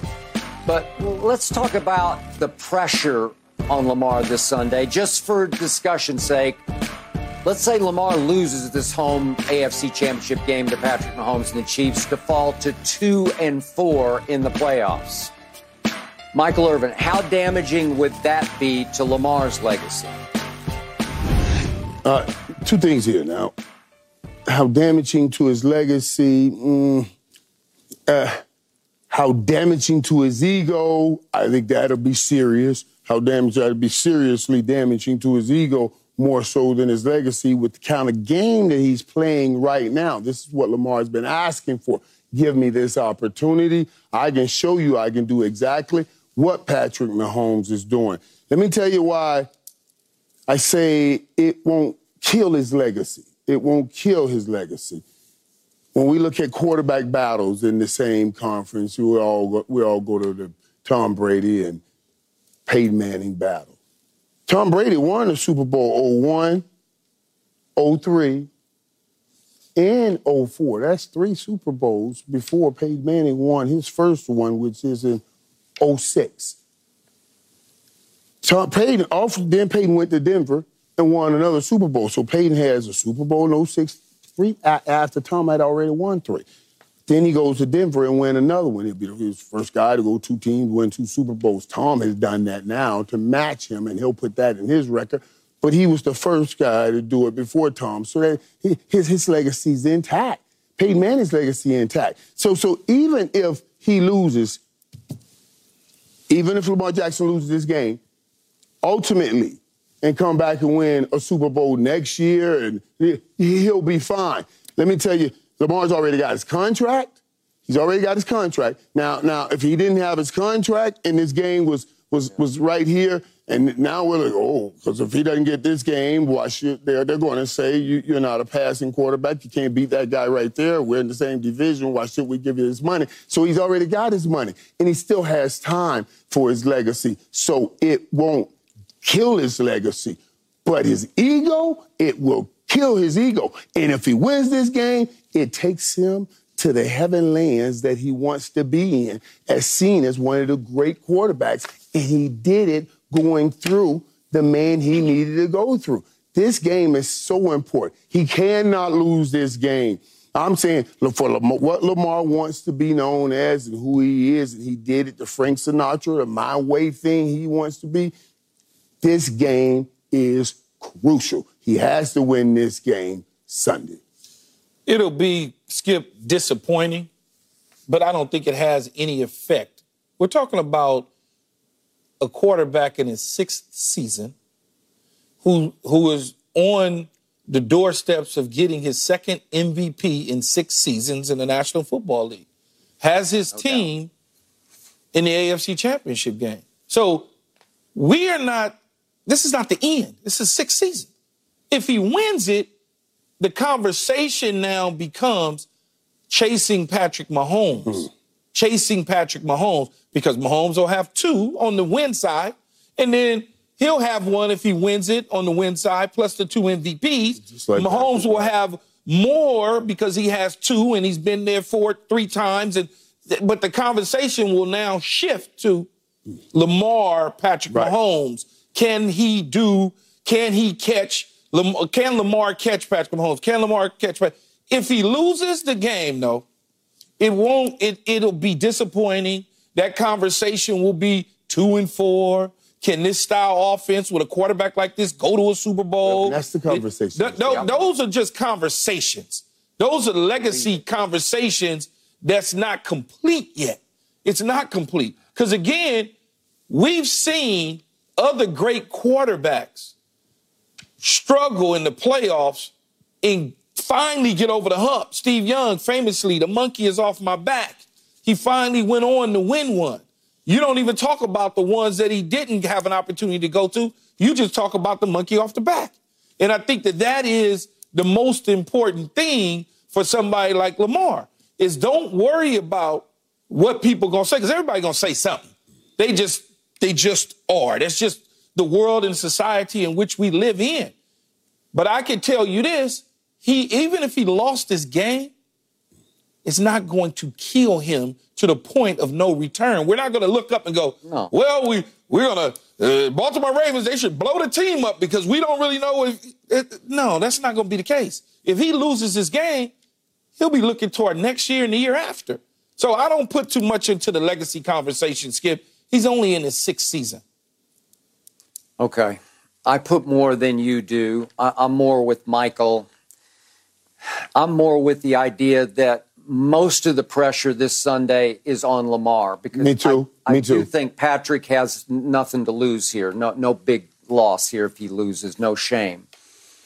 And as much as I'm rooting for Lamar, the truth is we just talked about Patrick is 13-3 in the postseason while Lamar is 2-3. And if you look at his numbers, they're not very good. As big a fan as I am, I'm trying to be objectively, almost cold-bloodedly honest here. I look at the numbers. He's only a 58% completion percentage in the postseason. Right. He's 5 touchdown passes to 5 interceptions in the postseason. Right.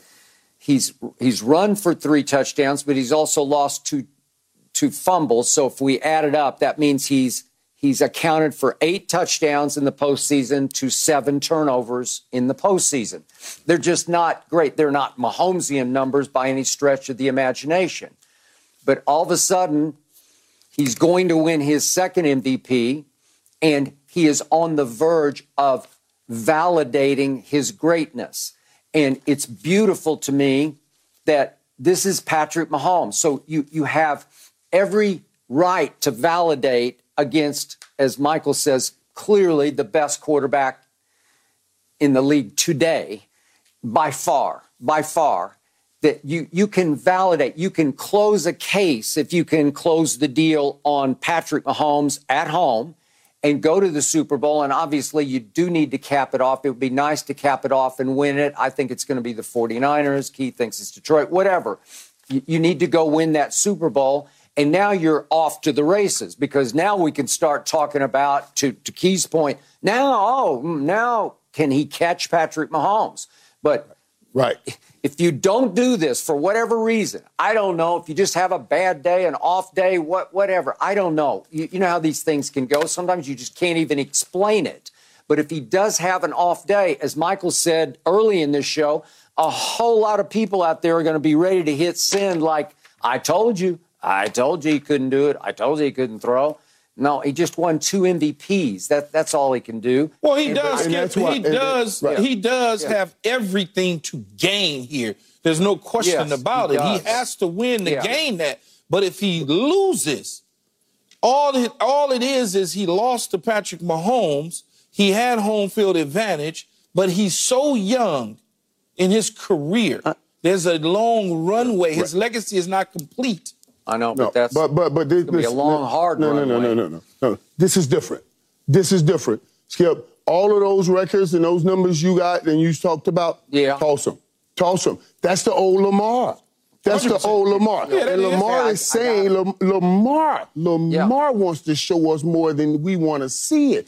That's the old Lamar. Lamar is saying, I know that way couldn't win. I know that way could not win. That's why I wanted. I had started scouting Zay Flowers myself. He started scouting that kid and told Baltimore about him. So now you've given me the system. You've given me the system I want. You've even given me some players I want. This is his opportunity to prove to the world. and plant that flag. Yeah. I am the first running quarterback to win a Super Bowl. Nobody else has ever done that. I'm the first running quarterback. No. That's the only time he's going to take back, I'm a runner. That's the only time he'll take it back, because that'll give him the flag of being the first running quarterback to ever win a Super Bowl. And remember when John Harbaugh said to Lamar, you're going to have so many little kids wearing your jersey. When Lamar does this, that's when those kids will wear his jersey. That's when he would. All right. Perfectly said. Let's change conversation here, because my brother Lil Wayne, is about to join me. He's going to take you inside his trip to San Francisco last Saturday night, unfortunately, to watch his Packers lose to the 49ers. And he told me last night it was his most memorable and painful night of his sports watching career, because he watched that game with Steve Young. He'll tell you all about it next. Ooh, is that the same team that beat Dallas, Green Bay?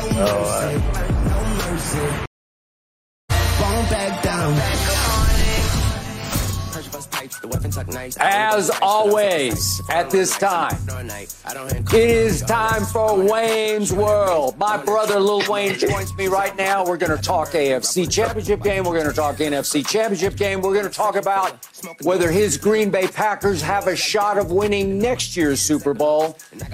Good morning, young man. How are you? Come on. I'm great, brother. How are you? Yeah, I'm doing good, especially now that you're joining me.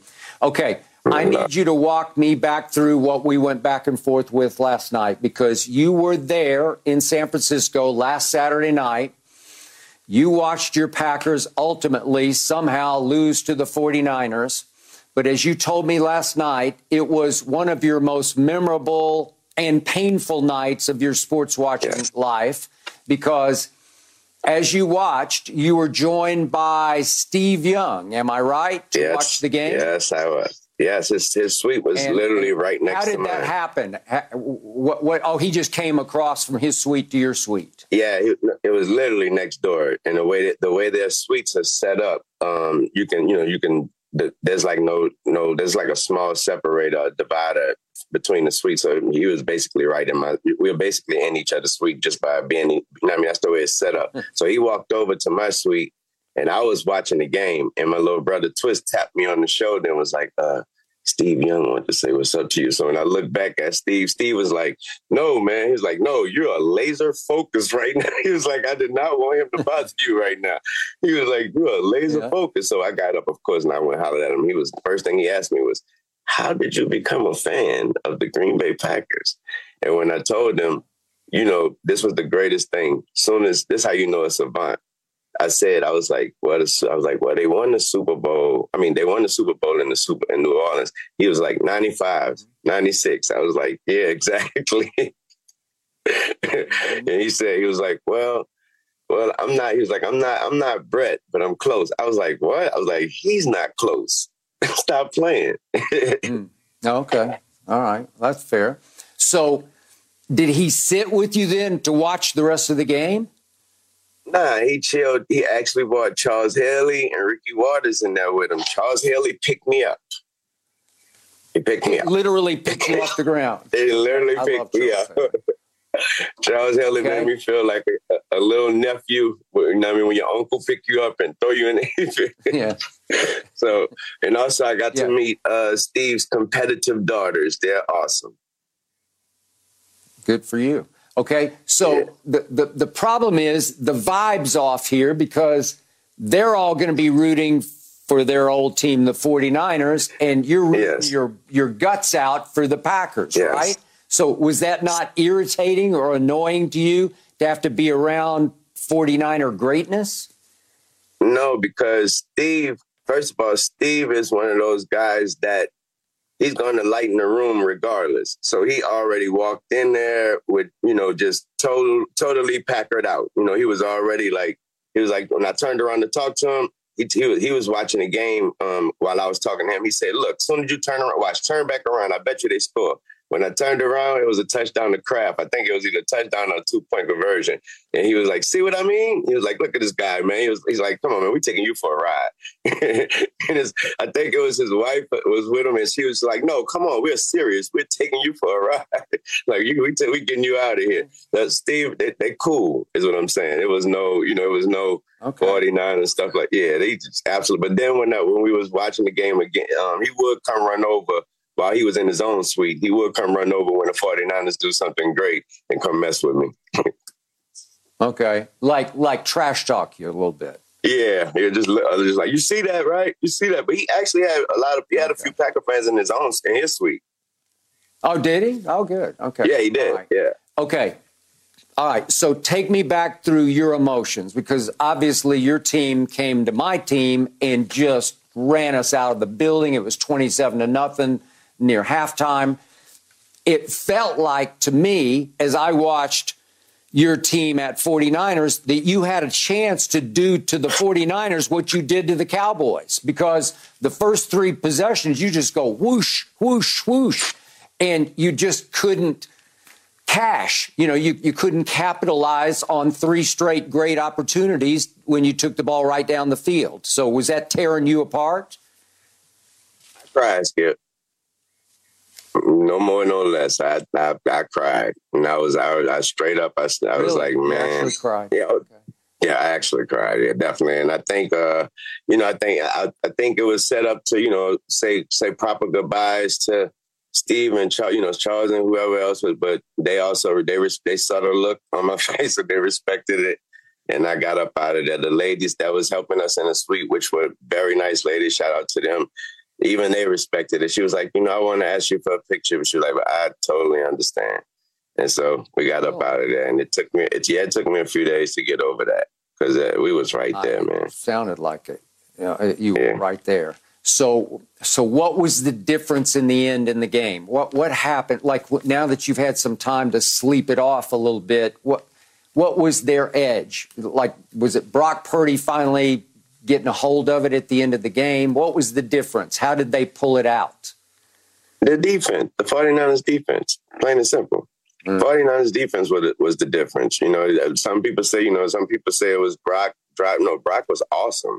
That last drive to get them down there was amazing. It was kind of that. It was like that Montana drive. Yeah. It was kind of But then, of course, and then you can also blame Jordan, and you could say it was throwing across his body, throwing across the field. But you still have to make the interception, because we missed so many interceptions that we could have had. So with that said, you still have to pick the ball off, and they did. And they did. He threw the ball to like 3 49ers at that time. And so at least one of them caught it, and it was gone. It was downhill from there. And like I said, I give all the credit to their defense. And again, Brock Purdy's a beast, the way he drove him down there, but I give the credit to their defense, man. Okay.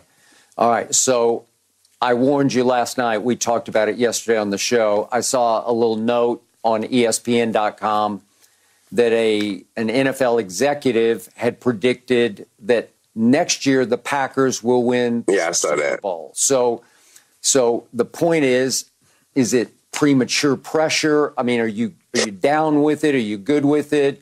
Did it give you hope and hype, or how do you feel about that prediction? All they gave me was a grin. A grin. Like a grin. That's nice. Okay. That's nice. That's a nice prediction. I love it, but I didn't hear that from Jordan, a coach, nobody from off the squad. And even if that's not saying that's not the goal. I believe that's all the teams' goal. But that obviously that's premature for any team to feel that. It's still premature to say any of the teams that's left in the tournament right in the playoffs now is going to win the Super Bowl. So. Yeah, no, I understand. But I got to tell you, I told you before, I like your team's chances next year a lot more than I like my team's chances next year. And it's hard not to root for your team. In fact, I almost thought about jumping on your bandwagon. I heard that. Because Jordan is young, and all those receivers are even younger. And that whole team is just a piece or two away. It's just young and hot and coming. They're on the doorstep. It all feels like on the verge. And you still have a fairly young head coach who's battle-tested, who's been there. Nah, he is. Yeah. I saw a clip of they were showing Coach Kyle. They were showing Kyle on the sidelines of that Falcons Super Bowl with the Patriots. Then all of a sudden they show Coach Matt. I didn't know he was on that. He was on that squad. He was there. Well, he's battle tested. I said that to say yes. He's very battle tested. Yeah. Yeah, he's got some scar tissue in a good way. Yeah. So in a good way. All right. So speaking of Coach Kyle, you know him well. He actually named his son after you, Carter. Shout out Carter. Gut feeling on Lions at Niners. I don't think it's going to be close, but I know you. I assume you're now rooting for Kyle and company to go on, right? Of course, and that's my big bro Trent. You know, that's when he's not in his off. That's a good. Yeah, you know, in his off season, that's my security. I'm just joking. Yeah. I'm joking, but he could. I'm definitely rocking. I'm rocking with the 49ers. I'm rocking with the 49ers. I do think it will be. I think it will be close, Skip. I don't think it'll be a blowout like that. But okay, when I say close, I mean at least within two touchdowns. Meaning it can still be a 14. You know, it can still be. They can still win by 2 touchdowns to me, and that's still close. Okay, all right. It's a 7.5 point spread, but how much do you dislike your division rival from Detroit? Is there natural animosity there? It's not. It's not too much natural animosity there because of Barry Sanders. I was too much of a Barry Sanders fan, and I would always love the way he would score and just give the football straight to the referee. I was too much of a Barry fan for that. So I think for me, it's Chicago and Minnesota. Yeah. Okay. You mean you don't like them? Because as far as rivals, Brett left and went to Minnesota, and for me, the number one rival to me is Chicago. Now, in the NFC Championship game, though, in the NFC Championship, it's the 49ers. That's our rival. We got to get past. We got to beat that bully up someday. You do. Yeah. Yeah. Well, you did in your one long ago Super Bowl with Aaron. Long ago. Chicago at Chicago. It was a long ago. Yeah, we did. 14 years. It was long ago. I mean, you had to go through Soldier Field to get there. Yes, we did. Yes, we did. Yes, we did. You got a little bit of a break because Jay Cutler got whatever happened to him. He banged up his sort of sprained knee and wound up on the bicycle in the second half. And you got to beat the immortal Caleb Haney in the second half. Aaron didn't play very well, but you survived. And you got to go to Jerry World and win a Super Bowl. Yeah. Yeah. Okay. So let's talk about the other game. Even though the NFC Championship game is on Fox, the bigger star power game is obviously Patrick at Lamar. Yes. Which way are you going in that game? Remember I told you originally my Super Bowl pick was Packers versus the Chiefs. And I told you if we lose, which we did, then I was going Ravens and 49ers. I think I'm standing on that. Ravens 49ers. Okay. So why do you think Baltimore will beat Kansas City in Baltimore? Same situation that we got beat in San Francisco. Defense. Ravens defense slightly better. Ravens defense, and also one word and one word only, which I think the Chiefs fans will say the same thing about their team. My word is Lamar. And I think their word will be, and I think defense and Lamar. And I think their word obviously would be Patrick. It would definitely be Patrick. Although, yes, Wayne, it would. I think people overlook the fact that the number 2 scoring defense in all the land belonged to the Kansas City Chiefs. So you have number 1 in points allowed is Baltimore. Number 2 in points allowed is Spags' unit in Kansas City. I don't think you can overlook the fact that they will make it tough on Lamar because they make it tough on everybody they play. Everybody. You can't overlook spec defense, period, especially recently. You know, all them obligatory cutaways they've been showing of Miss Tay. Now they've been showing them of Spags. Yeah. That mean the defense doing their thing. No, that's a good point. That's deep. That's smart. Yeah. All right. So what would it mean to Lamar's legacy to get through Patrick in an AFC championship game? How much would it validate him as a two-time MVP to at least get to, if not win, a Super Bowl? That's what I think. For Lamar, I think that's the goal, Skip. I don't think he's worried about what it would mean for him to get past the Chiefs. And I think for him, to me, what I mean by that is I think that probably would mean more to somebody like a Joe Burrow and a Josh Allen. Like Lamar is more focused on winning it for real. Because, you know, he want to put the ring next to those MVPs because obviously, you know, he know how it goes. He know that at the end of the day, we looking for the ring. If you could keep your MVPs, we looking, you know, Aaron got 4 of them in one ring. Yeah. So you know how that is. So I think at the end of the day, that's what Lamar, that's legacy for Lamar. So if it is San Francisco and Baltimore in the Super Bowl, are you going Lamar over Kyle? No, I'm going 49ers. And that's straight up heart. Straight up heart. Straight heart. Yeah. Okay. Straight up heart. I'm with you on that. Yeah. Okay, I got Lamar winning it all, and I do offer condolences to you for what happened last Saturday night because I was with I appreciate rooting for you, and it was close, man. You had every opportunity, and you're just the youngest team in pro football couldn't quite cash one opportunity, just one opportunity, and we're having a different conversation. And I just be wanting them to know how hard it is to get to that point. Like, it's not, that's why when you asked me about the guy who said we're going to the Super Bowl, it's like, nah, it's not that easy. No, it's not that easy. All right. Thank you. I love you, man. We'll look forward to seeing you next Friday at this same moment. Thank you very much. Up next, we got to talk LeBron because we've gone a whole show without talking about LeBron, but he just broke another record, 20 All-Star games. How big a deal is that or no big deal? We debate next. You know it's like Devin and all my second look. Back down. Another longevity record for LeBron James as he was named to his 20th All-Star team, eclipsing Kareem Abdul-Jabbar's 19. So, Keyshawn, you being the Laker fan you are, how impressive is this? It's not that impressive to me, Skip. What? It's LeBron damn James, Michael. Look, he going to play for another 4 years. We're going to be sitting up here 4 years from now talking about how impressive is it for 24 All-Star games. Every year he play in the league, he go into the All-Star game, man.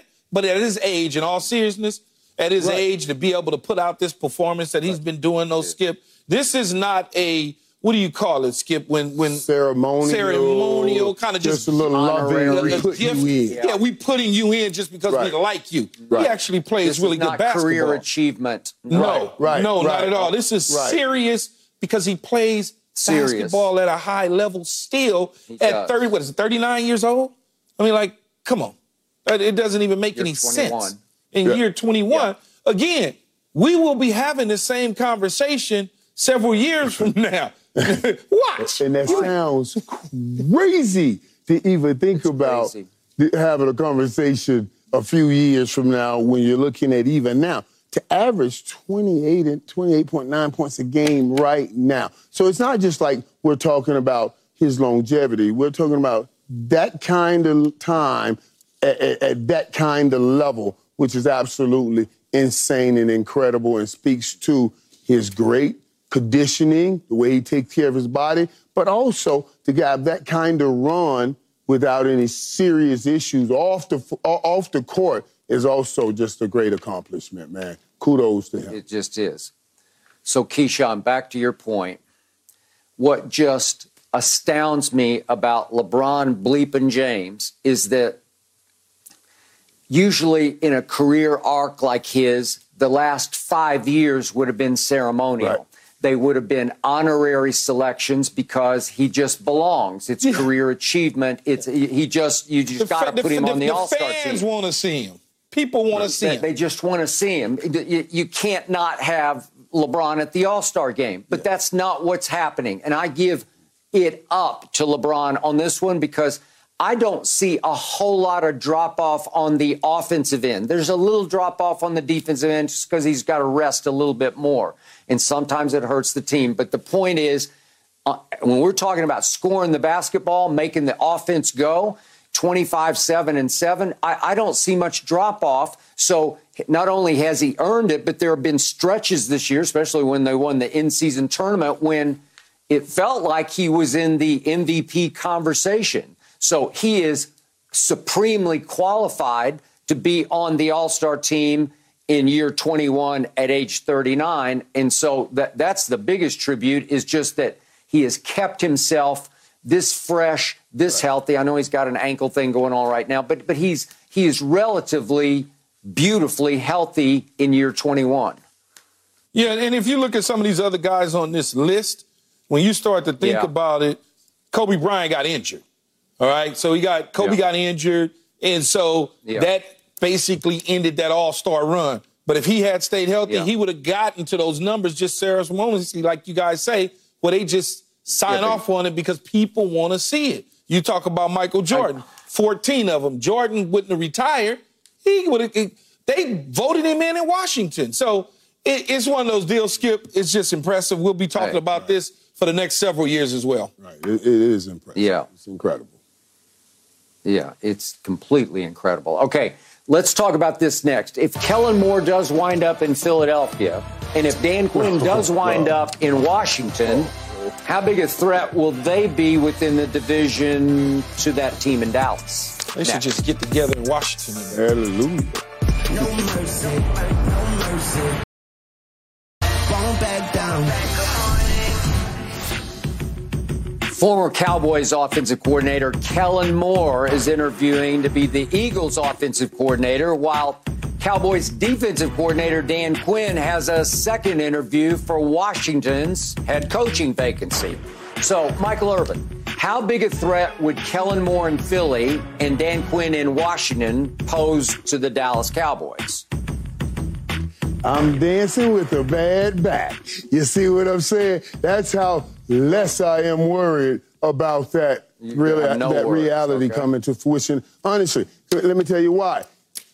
Kellen Moore left because he was throwing the ball too much and not running it enough. And that's exactly what all the fans left the sign in the yard of Sirianni saying, run the damn ball. That's going to cause more of an issue than help. And honestly, even in the Dan Quinn situation, talking to Washington, one thing we couldn't do is stop the damn run. So either one of them, say la vie. No, so when I wave like this, I ain't saying hi. I'm saying bye. Get on out of it. Bye. Get on out of it. I wouldn't necessarily say it wouldn't be a problem at some point in Washington, because I think Dan Quinn is a really good football coach. He obviously showed that he can go to the Super Bowl in Atlanta, and he had the Dallas Cowboys defense at times cooking to the point where Skip had him. We haven't stopped the run in over 3 years. Number one defense in the league was cooking. I don't know what Shane Steichen. I mean, I don't know what Nick Sirianni is doing though